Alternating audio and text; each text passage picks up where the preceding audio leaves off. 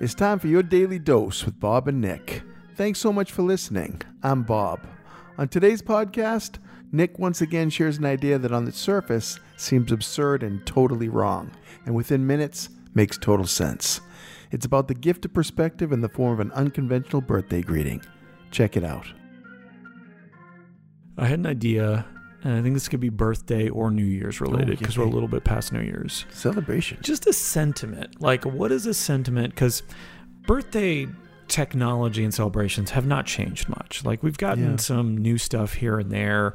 Maybe there's some new balloons. Yeah, but it's kind of all variations on a classic theme. The song is the same. The wishes are the same, and they don't mean much. Mm. But what if we were, for a birthday or for New Year's, like, our message to each other is, hey, Bob, Happy New Year. You're halfway to the grave. That's a great message. Who wants to hear that? Here's the thing. When you're a kid, this message is going to remind you of your mortality. Get off your butt. Go do something.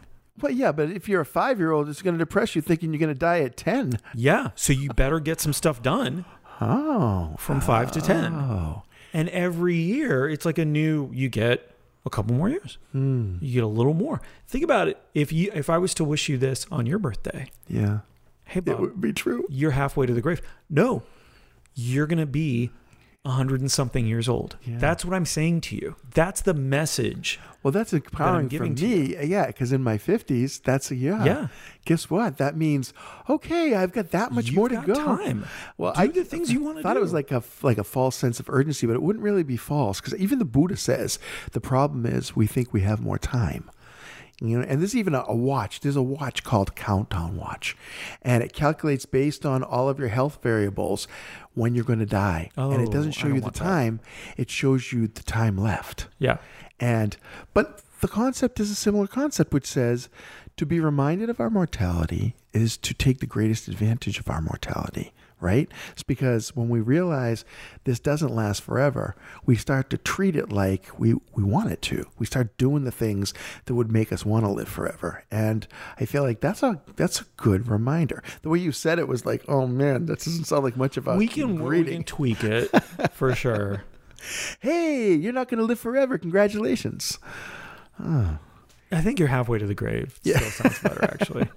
Impermanence is a real thing. Yeah. You know, but I think it's also a beautiful thing. It's why we value things. Because if anything lasted forever, we would not value it nearly as much. It would be so boring. Yeah. So let it go. You're halfway to the grave. Halfway to the grave. Halfway to the grave. Halfway to the grave. Halfway. Goodbye.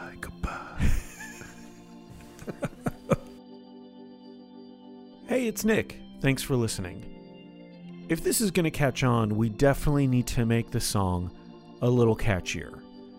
Any suggestions? Please feel free to let me know. In the meantime, remember, you're halfway to the grave. Get moving.